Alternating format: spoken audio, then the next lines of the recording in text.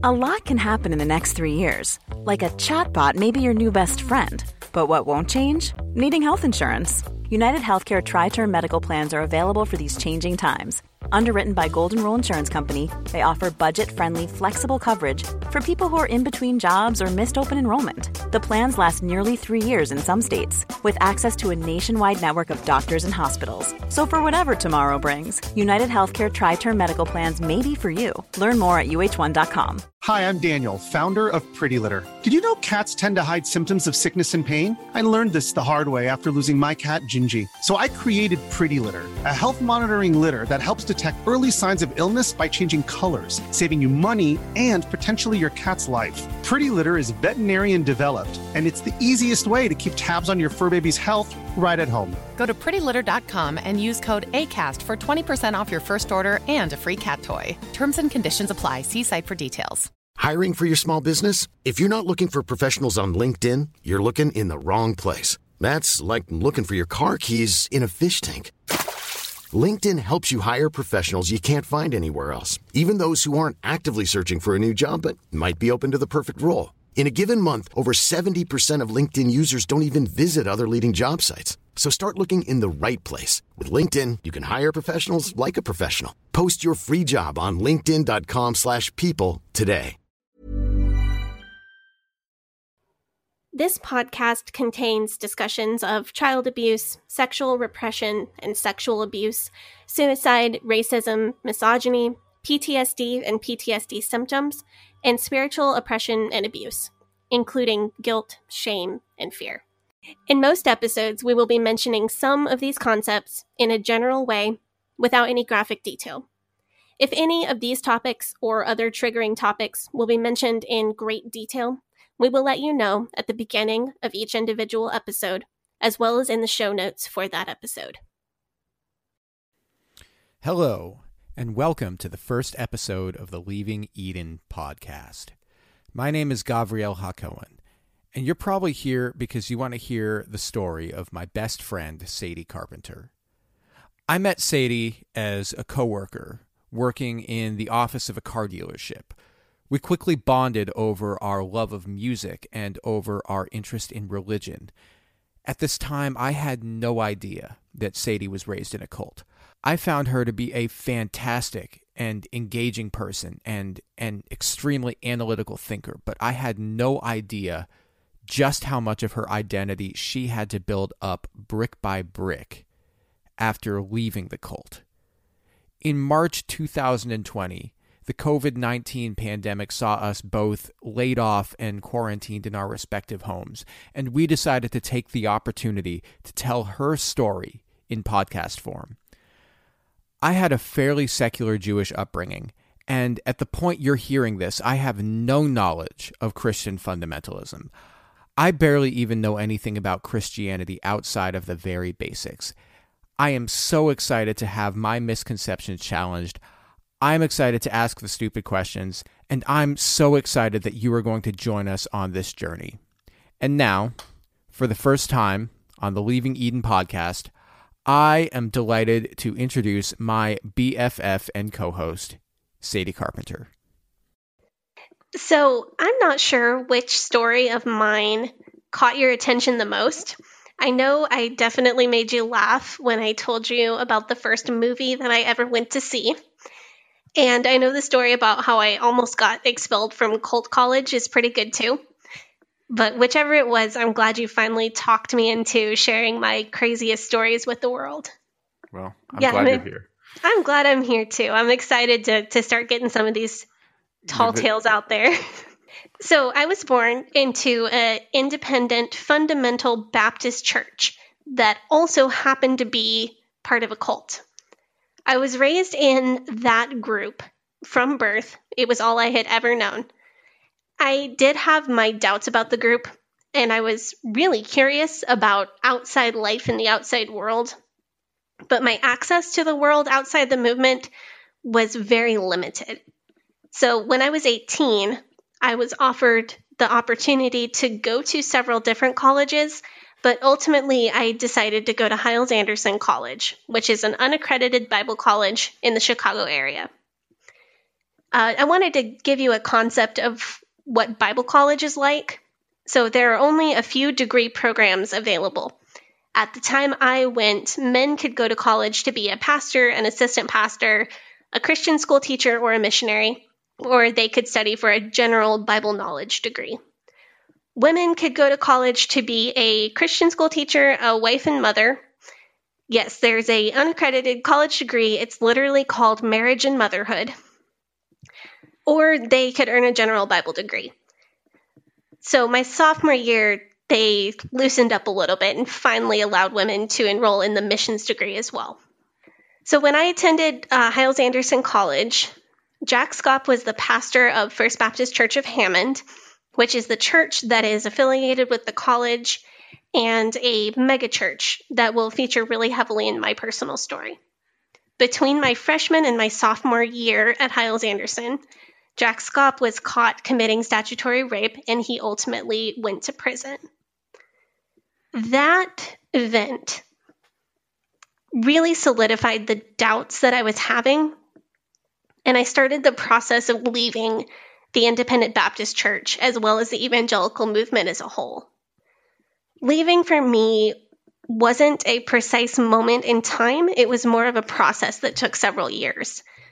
But as time passed and as I've worked on healing, I've come to really enjoy telling my story. I know that I could hide it and try to just fit in with everyone else. A lot of people who do have PTSD or past traumatic experiences don't like to talk about them.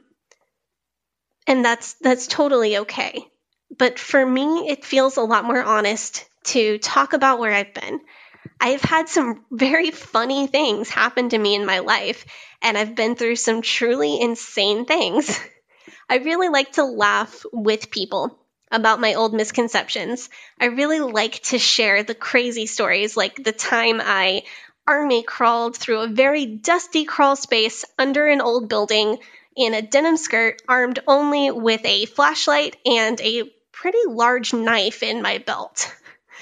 But it's a great story. Oh, I'm anxious to hear that one. Oh, you will.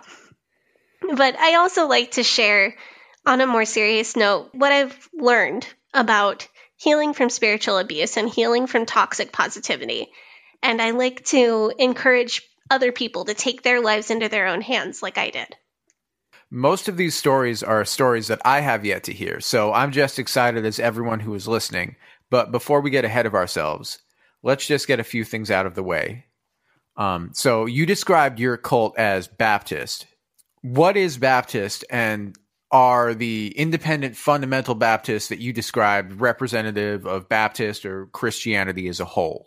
So Baptist in particular are Christians who are primarily distinguished by the importance that they place on baptism by immersion. So being completely submerged in water as opposed to being sprinkled or having water poured on you the way that Catholics and other denominations do.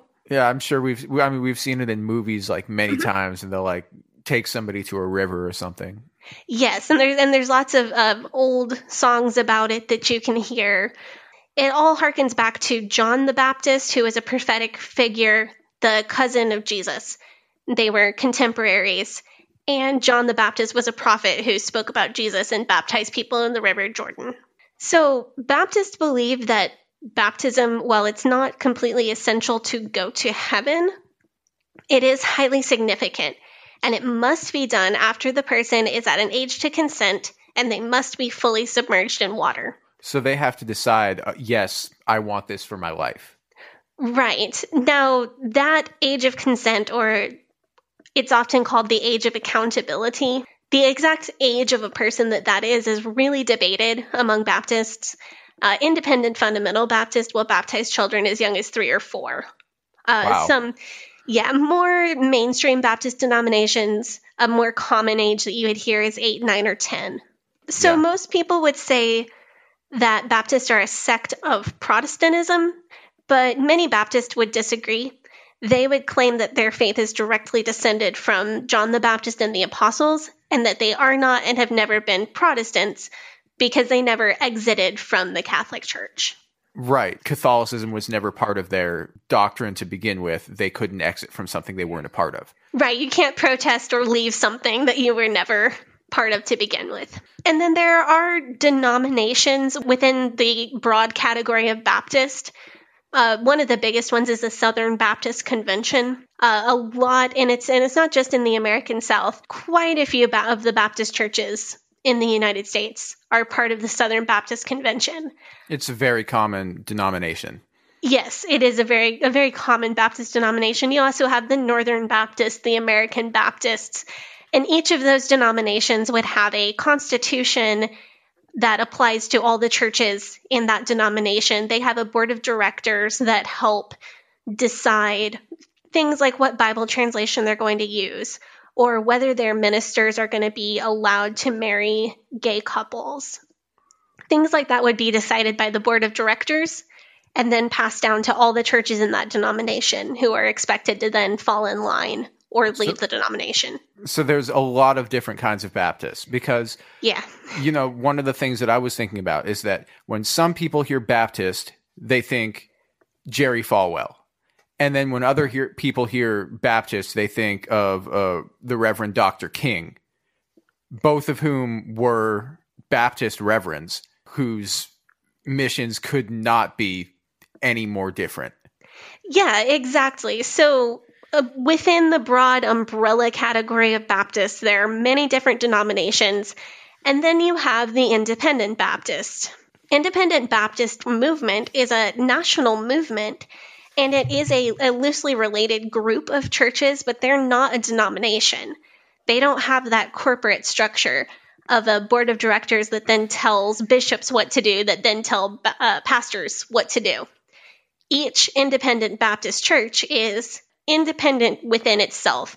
The pastor is the highest authority, and that's it. There's no one telling the pastor what to do or telling that church how to run their finances or what Bible translation to use or who they can and can't marry. It is all of that power is localized within each individual local church. So we talked about what Baptist means and what independent means. I wanted to define fundamental for you real quickly. Right, because it is Independent Fundamental Baptist. So that's the... Right.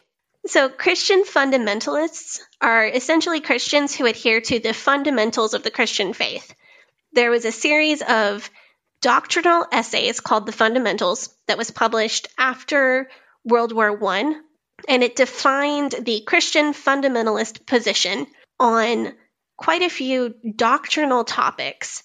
Things like whether Jesus Christ was the Son of God, whether the Bible is without error, or whether the Bible can have mistakes in it.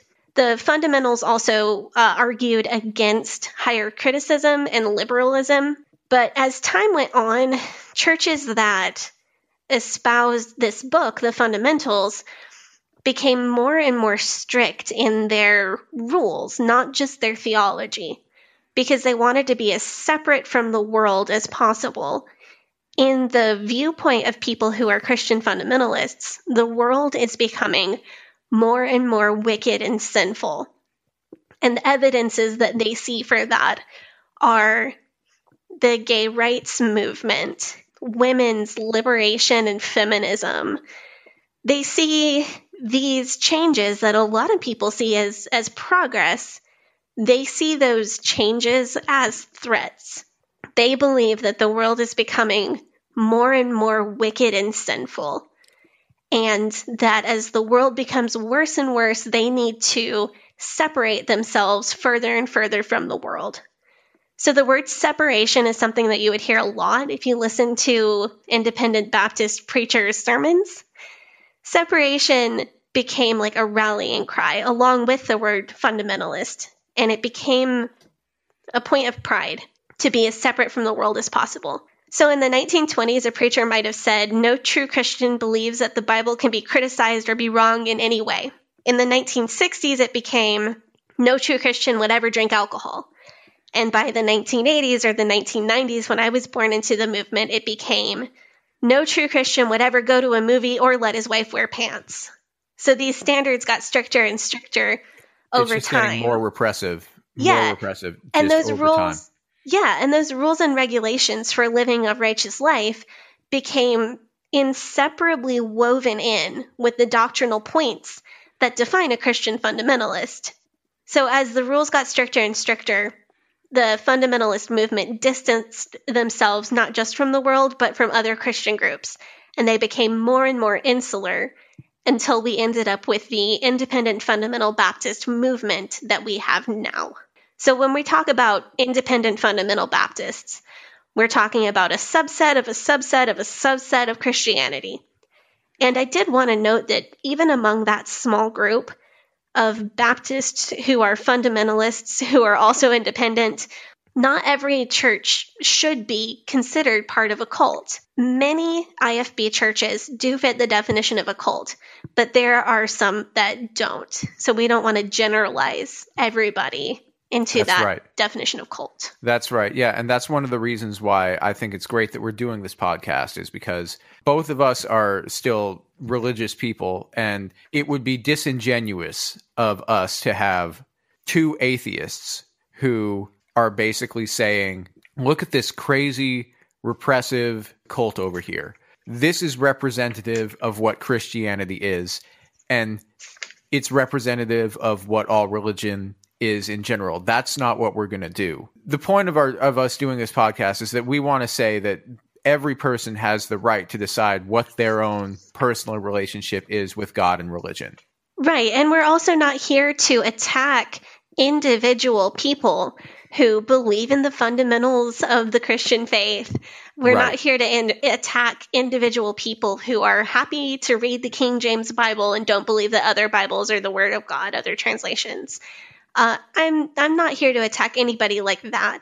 I'm here We might make fun of people. We might make fun of people a little bit. But we might poke fun, but I'm not here to attack anybody in those shoes. I'm here to attack toxic and manipulative and controlling cult-like behavior. On that note, I think that we should move on to talk about specifically what defines a cult. Because I've heard many people say, in sort of an offhanded manner, oh, all religions are really cults, or all religions start as cults. But there's not really truth to that, because we have a very specific model. Like, you can have a religion that only has 100 or 50 or 20 or 2 people, but that doesn't necessarily make it into a cult. And you can have a cult that has millions of people. But what we've got here is a specific set of attributes that define something as a cult rather than just being a regular religion. Right. It's always really funny, the questions I get, by the way, when I first say something about, oh, by the way, I was raised in a cult. The most common question I get is, were you raised on a compound? Which is... Because everyone saw Waco. Because everyone saw Waco, and everybody knows about Jonestown, and those seem to be the two that really are the most in people's minds. So people want to know if I was raised on a compound, and people want to know how I escaped drinking the literal poison Kool-Aid. So there's always a little explaining to do. Because that's what we hear about. But the cult that you were raised in specifically, it has people everywhere. Yeah, all over the country. I won't give specifics, but there is a rather large group of people who are part of that group within 50 miles of where we're recording this podcast. Wow, okay. I did not know that. In liberal blue state Oregon. So there are, fortunately, exact ways to define what is and isn't a cult. And the best way to do that is Stephen Hassan's BITE model. So that's BITE. And I think it is just the absolute best research in the easiest format. Yeah, so BITE is an acronym. Yeah, it's an acronym for behavior control, information control, thought control, and emotional control. Yeah, so I think the easiest one for people to get their heads around is going to be behavior control, because that's the one that's not only common of cults, but it's also, just common of cultures or religions in general. So it could be something like saying you eat this food and you don't eat this food, or you dress this way and you don't dress this way. Right. You wear this particular religious garment all the time. Yeah. Or people who are of this religion fast during these certain days. Right. That itself is not necessarily bad. If you look at the examples, some of them are totally fine and totally normal, but some of them are much more insidious. So, for instance, things like preventing you from sleeping, or separating you from your family or depriving you from time by yourself. That's correct. So just because a religion or any group like the military or a job has some of these aspects of a cult does not necessarily make it truly a cult. It's when you start getting a long list of these things that all add up. When somebody has their behavior controlled, their emotion controlled, their thought controlled, and their emotions controlled, eventually they become easy to manipulate. So a cult isn't really defined by how many of these things it does to you or makes you do. It's more defined by, does it do enough of these things that it makes you easy to manipulate and that it's able to control all the parts of who you are as a person. Right. Okay. Well, so now we've got that one out of the way. Let's move on to information control. Can you give us an example of, like, from the IFB cult that you were raised in? What is a good example of information control that you experienced? So a really good example of information control would be forbidding you from speaking with former members, people who have left, or critics. Also dividing information into insider versus outsider doctrine. So you hear that? If you're listening to this and you're currently IFB, Sadie is a former member, so you're not allowed to listen to this.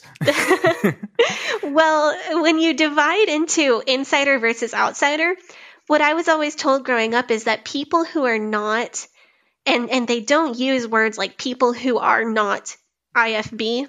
Instead, they'll say it a different way. They'll say people who are not right with God, or people who are not spirit-led Christians. So it's all these little euphemisms, but you know what they mean. What was the word that you said they would use to describe outsiders? Was it worldly? Worldly, yes. Worldly. So somebody who's worldly is somebody who is focused on the things of the modern world, which are exactly what we are supposed to be distancing ourselves further and further from. So you're separating yourself from the world, and these are people that you're supposed to be separating yourself from. Right. Well, I think those two things, though, go really hand in hand, because when all of your information is either in the category of this information is coming from someone who is right with God, or somebody who is a separated soul-winning fundamentalist, or whatever euphemism they use instead of the word insider, or this information is by somebody who's worldly, this information is by an unsaved person, you are taught to only trust that insider information. It's information that has to be pre-approved. So it's not like Correct. You can look at all the information. This is what we say you don't look at. It's don't look at any information unless we say that you can look at it beforehand. Right. So growing up, for example, I wanted to learn about evolution because I was interested in debates and I was interested in maybe representing creationism in a debate against somebody who believed in evolution. But I wanted to learn about the principles of evolution so that I could accurately debate my viewpoint of creationism. But I couldn't get any good information about evolution because the page for E in our dictionary had been cut out because the word evolution was on it. And Wow. the page in my school encyclopedia, quite a few pages were missing from my school encyclopedia. But one of those things was anything regarding evolution would be cut out. And my school books didn't teach about evolution. They just taught reasons not to believe evolution. See, that's the thing that I don't understand is how they can expect you to argue against something if you don't even know what it is. Blind faith is how Blind they faith. expect you to do that. Blind faith, rote memorization of their side of things. So when information was divided like that into people who believe creationism and people who believe evolution, and I only have access to information by people who believe in creation, I have no way, as a young teenager, of learning about evolution. I can't even get to the point of considering, do I believe in creation or do I believe in evolution? I can't even come to that decision point of, let me research both sides and decide what I believe, because I'm prevented from even beginning the process of gathering information. Wow. Because I only have access to inside information. So before we get on to anything else, I want to say that this information about the BITE model is available online on freedomofmind.com, and I will put the link to that in the show notes. But the last piece of information control that I wanted to talk about was this one I see here that says that they would encourage you to spy and report on others' misconduct. Is that something that you experienced? Yeah, absolutely. In fact, that's how I almost got expelled from Cult College. Someone saw me doing a terrible, terrible thing. What was it? Oh, I'm not going to tell you. I'm going to tell you another time. Oh, okay. Okay. We'll have a special episode just about that one. Oh, it's a great story. But someone saw me doing something that I was not supposed to do. And they informed on me to the college authorities that were in charge. A dirty snitch. Yeah, and it was not somebody I expected to snitch on me either. I was really hurt. Like, I thought that dude was cool. Yeah, and like, I totally thought that dude was cool too. Well, you got to make sure that your soul is right with God. Like, if you saw somebody doing bad, what are you going to do? Just like not snitch on them?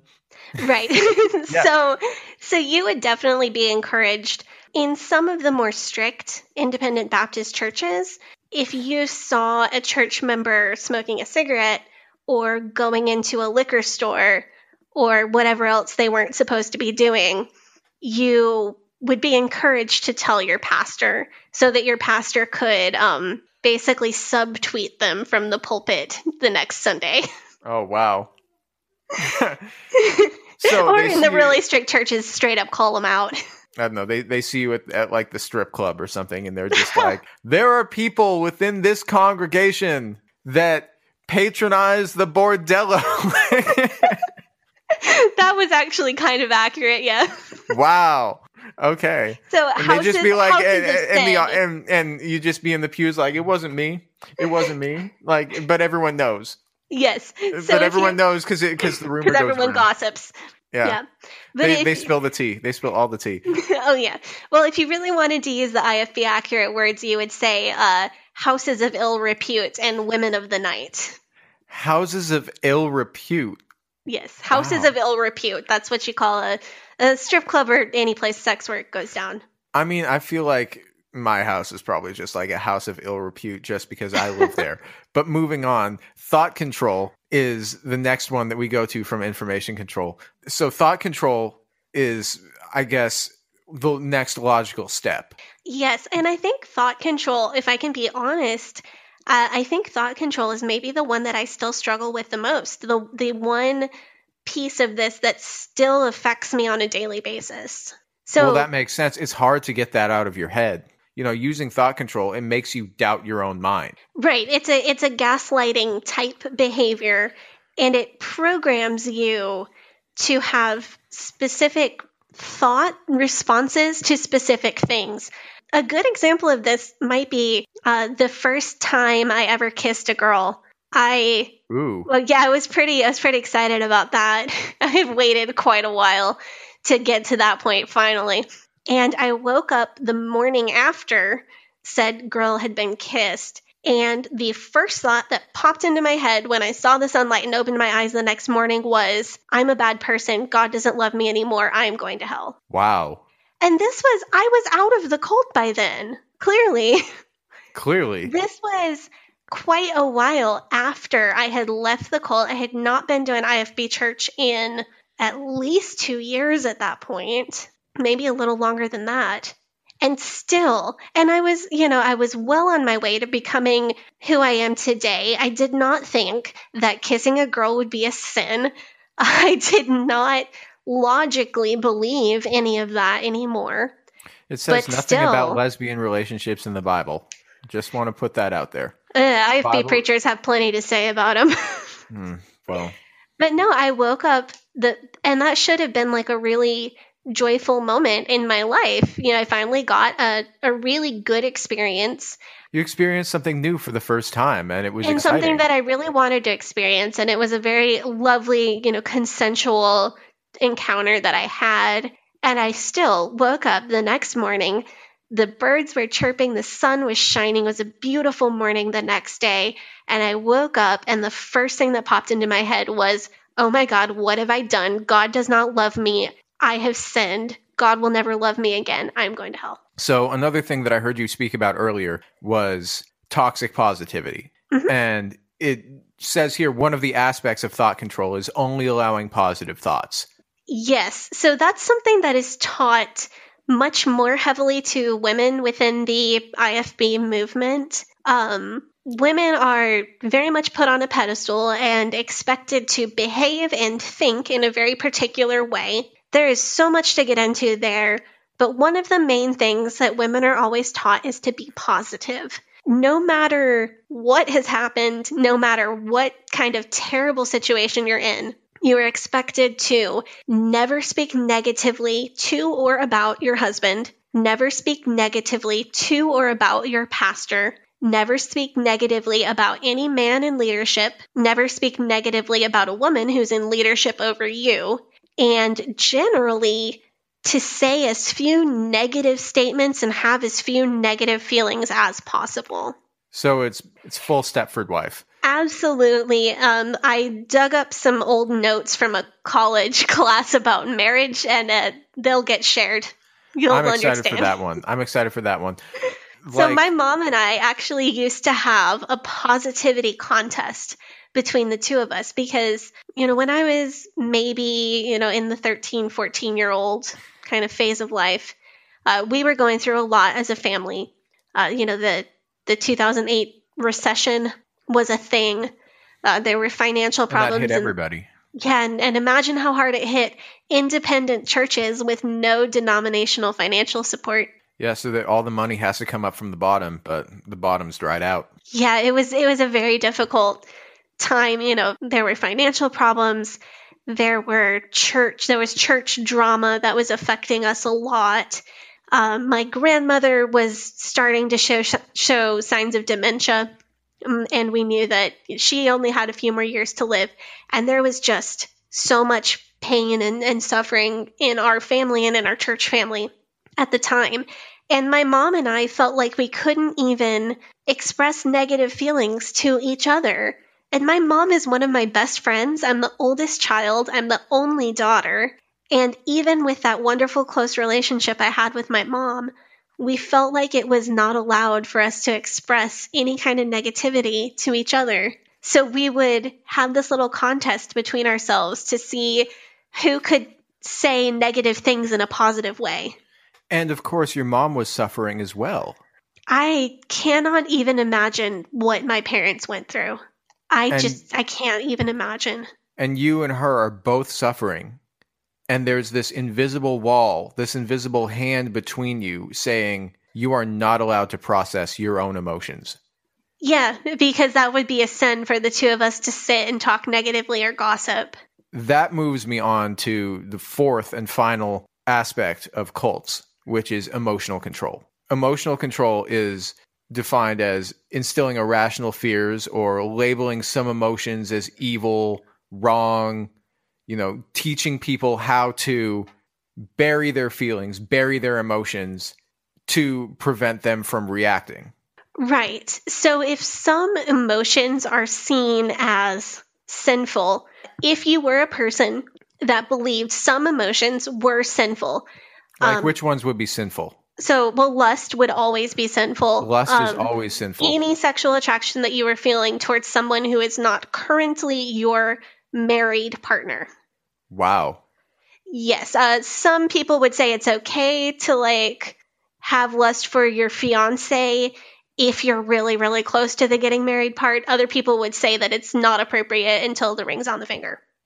So that would always be, or almost always be, a sinful emotion. But you're just not even allowed to think about it. You're not supposed to. I mean, nobody lives by that because it's clearly impossible. Oh, of course. But yes. Imagine marrying somebody that didn't feel anything towards you.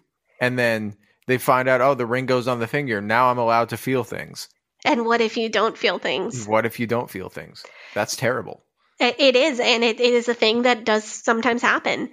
So anger that is not righteous anger would always be a sinful or a negative emotion. If you're angry because the liberals are taking over the country, that's considered righteous anger. If you're angry because of social changes that you see to be not appropriate. Sinful, yeah. That would be considered righteous anger. If you're angry at your kid for breaking a lamp, that's not necessarily considered righteous anger. Or if you're angry at your spouse, especially if you're a woman, that's not considered appropriate or righteous anger. Right, because your husband is above you in the hierarchy of... Well, the umbrella, yeah. Yeah, the umbrella of God's umbrella of the hierarchy. Yes. Yeah. Oh, you've seen that. Great. I've seen that. Great, you're up to speed. Perfect. So, This is jealousy. By the way, people who don't know what we're talking about, it's like God is the umbrella that protects everyone, and then below that is the man. Pastor. Below that is the pastor, and then the husband. Pastor is a smaller umbrella beneath God, and then a smaller umbrella beneath pastor is husband, and then below that is wife, and then is children. Right, and that's the umbrella of authority and protection. And then after that, like, where do pets go? Or like pets, do they get their own branch? Pets don't have souls, silly. They don't have souls? Okay. No, pets don't have souls. So God doesn't protect them. Apparently not. So jealousy would be another one of those emotions that would not be allowed to be felt. Like we just talked about, cults will use cliches, rhyming phrases that'll stick in your head. They'll use all of these little different mechanisms. I was taught as a child how to redirect my thoughts. If I got a rock and roll song stuck in my head, how to redirect my thoughts to get that song out of my head. But if you get an image that is making you feel lust stuck in your head, how to remove that from your thoughts, how to refocus your attention on something else. So Sadie, here's a question. You see the absolute most gorgeous man or woman, and you're just immediately just like, wow, what are you redirecting your mind to think of? Probably Jesus dying on the cross. Jesus dying on the cross, not very sexy. Yeah, so, and especially not the way it's portrayed within, fundamentalist or evangelical Christian circles. Yeah, so you're not just expected, you're trained to redirect any thoughts that are not considered good thoughts or emotions that are not considered appropriate emotions in other ways. So you wouldn't even allow yourself. So it's not like I got to think about baseball. Like, yeah. I mean, it's not unlike that. Think about baseball. Think about baseball. Think about baseball. Yeah. Yeah, it's not unlike that, actually. Emotional control has an even darker side than that. Emotional control instills irrational fears or phobias of what might happen if you leave the group. So There was a story that I was told growing up, heard it from several different pastors in several different places. There was an early IFB pastor, and I think it was J. Frank Norris, but I'm going to have to fact check myself on who it actually was. This pastor had a young man affiliated with his church who had decided to leave the church and go off into sin. And this young man was rebellious, and he wanted to be worldly, and he did not want to be part of the pastor's church anymore. And he began to threaten the pastor with attacks, again, verbal attacks against the pastor, maybe threatening to physically hurt him at some point in the future. And the pastor told him, "Young man, do not raise your hand up against the man of God." And the young man didn't listen. And about a week later, this pastor was driving down the road, and he saw a horrible car wreck on the side of the road. And I do want to warn you, this next part is a little bit graphic. The pastor pulls over up next to this car wreck, and he sees that the victim of the car wreck was the young man who had threatened him and the young man who wanted to go off into sin. So it's like a full Deus Ex Machina situation. I don't know what that is. Oh, Deus Ex Machina is like basically like an act from above almost. Like you see it in like movies and TV where like the plot will be happening or something, and then something just out of nowhere happens and intervenes, and things just sort of take a left turn. So it's like a full like Deus Ex Machina situation. Right. And I'll spare you some of the really terrible details, but the car wreck, when this story is told, it's described in really grisly detail that I don't believe is appropriate for a child of 3 or 5 years old, which is the age I was when I was hearing it for the first time. It's probably also anatomically impossible. Most likely. But what is claimed in this story is that as part of the injury from this car wreck, the young man had his head split open and some of his brain matter was lying on the asphalt outside of the car. Ew. It's pretty gross. So this pastor got a mason jar, which magically happened to be in the back of his car for some reason, scooped some of the brain matter off the side of the road. The real question is why there was the mason jar in the back of the pastor's car. Well, there are a couple different questions here, because the next part of the story is he filled the jar with formaldehyde. Was he running moonshine? I don't know. The next part of the story is he filled the jar with formaldehyde. So then you also have to ask, where did he get the formaldehyde? He's a Southern man. In what year is this? I don't know, early 60s. The early 60s? Oh, I thought you were going to say it was like the 20s or the 30s. Oh, no, this is like fairly recent. If it was like the 20s, then I would say, yeah, he's definitely a bootlegger. But maybe he needs to examine that about himself. Maybe he does. But no, the story goes that he scoops up these brains off the sidewalk and takes them to the pulpit the next week and says, this is what happens if you leave this church. This is what happens if you raise up your hand against a pastor. Wow. And, you and I just picked apart that story. How did he happen to be driving by the car wreck? Are the details that are incredibly violent and gory that were told to me, are those even anatomically possible? Is that even true? So where did the mason jar come from? Where did the formaldehyde come from? But as a child, as a little tiny, kindergarten or first grade student, hearing that story, it was terrifying. It's like a ghost story that's being told to you as something that's real. You believe that it's real, yeah. Of course I believed that. I was hearing it from my pastors. I was hearing it from my dad. I was a tiny little child. I didn't have the critical thinking skills to wonder where the mason jar came from. Right. Because I had been told, believe everything the pastor says every time without question. So I believed that if I did run away, and I did think about, start thinking about running away or trying to leave on my own. By the time I was 15 or 16, that had crossed my mind. But I truly thought that if I did, I would get hit by a car or struck by lightning or kidnapped. I truly believed that horrible, horrible things happen to people who leave. When the police come and they find this guy dead, and I'm sure that they do an autopsy, are they just going to be like, well, this guy's dead and his brain's gone? Is that just like I'm going to shrug my shoulders moment? Like, I am not sure. And I've Boy, not that's yet a tough one. I'm stumped.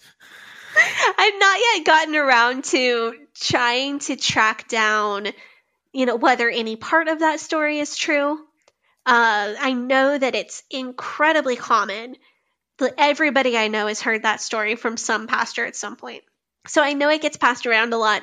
I think it's published somewhere in a book and claimed to be true. I have just not gotten around. There are just so many things. Who knows? Maybe we can do a future episode where we really dig into it. Where we try to find out if it's real.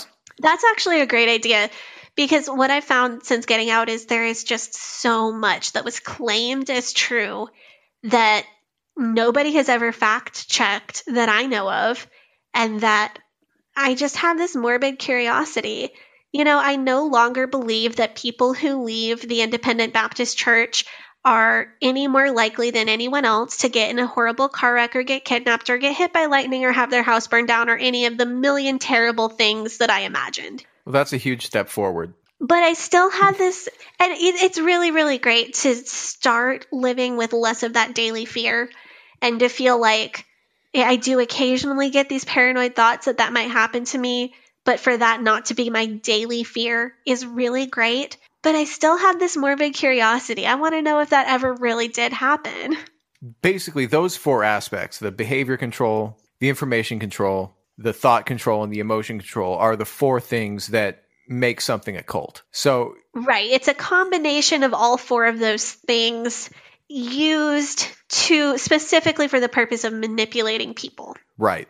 The other reason why we wanted to do this podcast, why we wanted to talk about this stuff, is because we want to make sure that people hear and people understand the aspects of themselves that are being manipulated. There are lots of different groups that might be considered cults under the behavior and information and thought and emotion control model, the BITE model. What we want to do is just give information to people who might be part of those groups, because it's more than just religions. There are certain companies that function very much like a cult. There are some sports teams that have a little bit of that cult flavor to them. Oh, who are you talking about? I'm not going to say. Are you going to offend your dad by saying Crimson Tide? No, I am absolutely not. Roll Tide. Bama forever. Tide. But no, there are...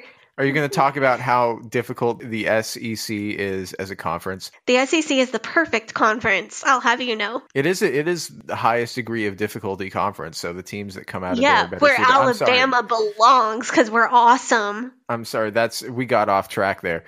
Yeah. But no, there are lots of people who might be being manipulated by these cult-like attributes, or people who might be in some kind of cult. And the first thing that you can do if you think that might apply to you is just gather information, read through the BITE model on the freedom of mind? freedomofmind.com. Yeah, just read through the BITE model, see if it applies. Leaving for me, so I was born into a cult that is heavily psychologically abusive, spiritually abusive, emotionally abusive, but I was not locked. I was never locked in a cage or locked in a room. I was never kept on a locked compound. My travel was restricted, but only mentally. I was never physically locked up or kept someplace. And even then, it took me years and years and years to break the chains that had been put on my mind and on my spirit. This is not something... If you're worried that you might be in a cult or a cult-like group, it's not something that is going to change tomorrow, and it's not something that has to change tomorrow. Gather some information, read the BITE model, see if you think it applies. If you do think it applies, start doing your own research. Start accessing reliable outside information. Learn what a good source looks like. Start learning. And one thing that I also wanted to say is that although Sadie has left the cult, if you look at her life right now, she has many of the things that a cult would describe as being attributes of somebody who is very successful or happy in the way that their life is going. You're married, you have a job, and even still to this day, if somebody came up to the street and asked you if you believe in the teachings of Jesus Christ, you would say yes. Yeah, absolutely. I really hesitate to participate in the pain Olympics. I would never want to say that my personal abuse and suffering was any lighter or any worse than any other person's who's been through similar things. I don't want to say, oh, I've had it the worst. I've been through the worst thing anybody's ever been through.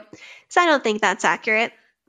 But I have been through some pretty rough things, and in the end, I believe that the Independent Baptist movement stole the first 20 years of my life. My first movie, my first kiss, these things that, things that I missed. I never went to prom. I never got a lot of the high school or college experience that most people got. I never got to go to a science museum and be allowed to go in the evolution section of the museum. All of these, these little things that I felt like got stolen away from me, my happiness and my peace and my ability to have a childhood without these vast existential worries about all the people who are dying and going to hell and how it's my fault. That all of those childhood and young adult experiences were stolen from me. But I'm not going to let that affect me permanently. At one point, I did really fantasize about just dropping everything, changing my name, moving to some other country, and just starting over. But in the end, I decided to accept what I've been through, learn from it, and then start building. And I've built a really happy life for myself. I have a wonderful husband. I have a beautiful cat. I live in a nice place. I have food security, which is something that I didn't have for a very long time. I have built a really good life for myself, and I'm continuing to do so. And I'm really proud of that. And that's the third reason why we wanted to do this podcast, is to show people who may be involved in a group like this that if you decide to leave, there is a life for you outside. There's a life for you, and it's whatever you want it to be. If you want to get out of the cult and become an atheist, that is an option that is available to you, and I will still think you're great. If you want to get out of the cult and just become a regular old Southern Baptist, that's an option that's available for you, and I'll still think you're great. If you want to get out and become a Buddhist, or get out and become a non-denominational Christian, or whatever path spiritually you're led down, I'll think that's great, and I'll be proud of you. I'll be happy for you. You can build. In the IFB church, your life follows these very formulaic rules. If you think about it, Hyles-Anderson College offers 3 or 4 degree programs for women. You can be a teacher. You can be a wife and mom. You can be a church secretary, or you can get a Bible degree and maybe be a missionary. And that's it. Well, there are a lot more options out there, and you get to pick. You get to choose. And I'm not going to sit here and tell you that it was easy. I lost out on a college education because I went to 2 unaccredited colleges, and even if I had completed a college degree, it wouldn't be worth anything. I lost a lot of money. I lost college scholarships, and I lost the opportunity to have a college degree right now. I lost 5 years that I could have been part of the workforce and building my financial future. I was behind. It's not easy. I did lose a lot, but I'm really, really happy with where I've ended up now. And I'm happy to have options. I'm happy to have choices. Thank you very much for saying that. I know this was a heavy first episode, but one of the things that we're going to do is to lighten up some of the subject material by having a segment towards the end of every episode where we get to introduce Sadie to something new that she might not have experienced in her childhood. And I just decided that the first episode, or the next episode that we're going to do, I'm going to have her watch a bunch of episodes of Pokemon. So and we're going to talk about Pokemon. So do you want to know what I heard about Pokemon growing up? We'll talk about it next time. We'll talk about it next time. But if you want to know what the cult thinks of Pokemon, and what I think of it now. And what she thinks of it now after having watched, 4, 5, 6 episodes, then tune into the next episode of Leaving Eden. And on that note, I think it's about time for us to wrap up this episode, this first episode of the Leaving Eden podcast. Once again, my name is Gavriel Hacohen. You can find me on Twitter and Instagram at Gavriel Hacohen, at GAVRIELHACOHEN. You can follow the podcast on Twitter and Instagram at Leaving Eden Podcast. And Sadie, would you like to plug your social media? Yeah, you can follow me on Instagram at Sadie Carpenter Music, or on Twitter, I'm at Hell Yes Sadie. All right. Thank you very much. You have a nice day. But old rolling river of time, you've healed me in too many days. No regrets, no confusion, there'll be no pollution. I'm so thankful I've decided to change my ways. I'm so thankful I decided to change my ways.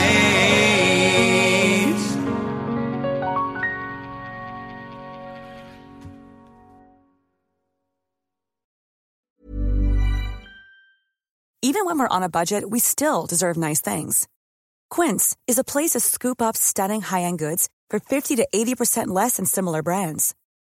They have buttery soft cashmere sweaters starting at $50, luxurious Italian leather bags, and so much more. Plus, Quince only works with factories that use safe, ethical, and responsible manufacturing. Get the high-end goods you'll love without the high price tag with Quince. Go to quince.com/style for free shipping and 365-day returns. Hi, I'm Daniel, founder of Pretty Litter. Did you know cats tend to hide symptoms of sickness and pain? I learned this the hard way after losing my cat, Gingy. So I created Pretty Litter, a health monitoring litter that helps detect early signs of illness by changing colors, saving you money and potentially your cat's life. Pretty Litter is veterinarian developed, and it's the easiest way to keep tabs on your fur baby's health right at home. Go to prettylitter.com and use code ACAST for 20% off your first order and a free cat toy. Terms and conditions apply. See site for details. Even when we're on a budget, we still deserve nice things. Quince is a place to scoop up stunning high-end goods for 50 to 80% less than similar brands. They have buttery soft cashmere sweaters starting at $50, luxurious Italian leather bags, and so much more.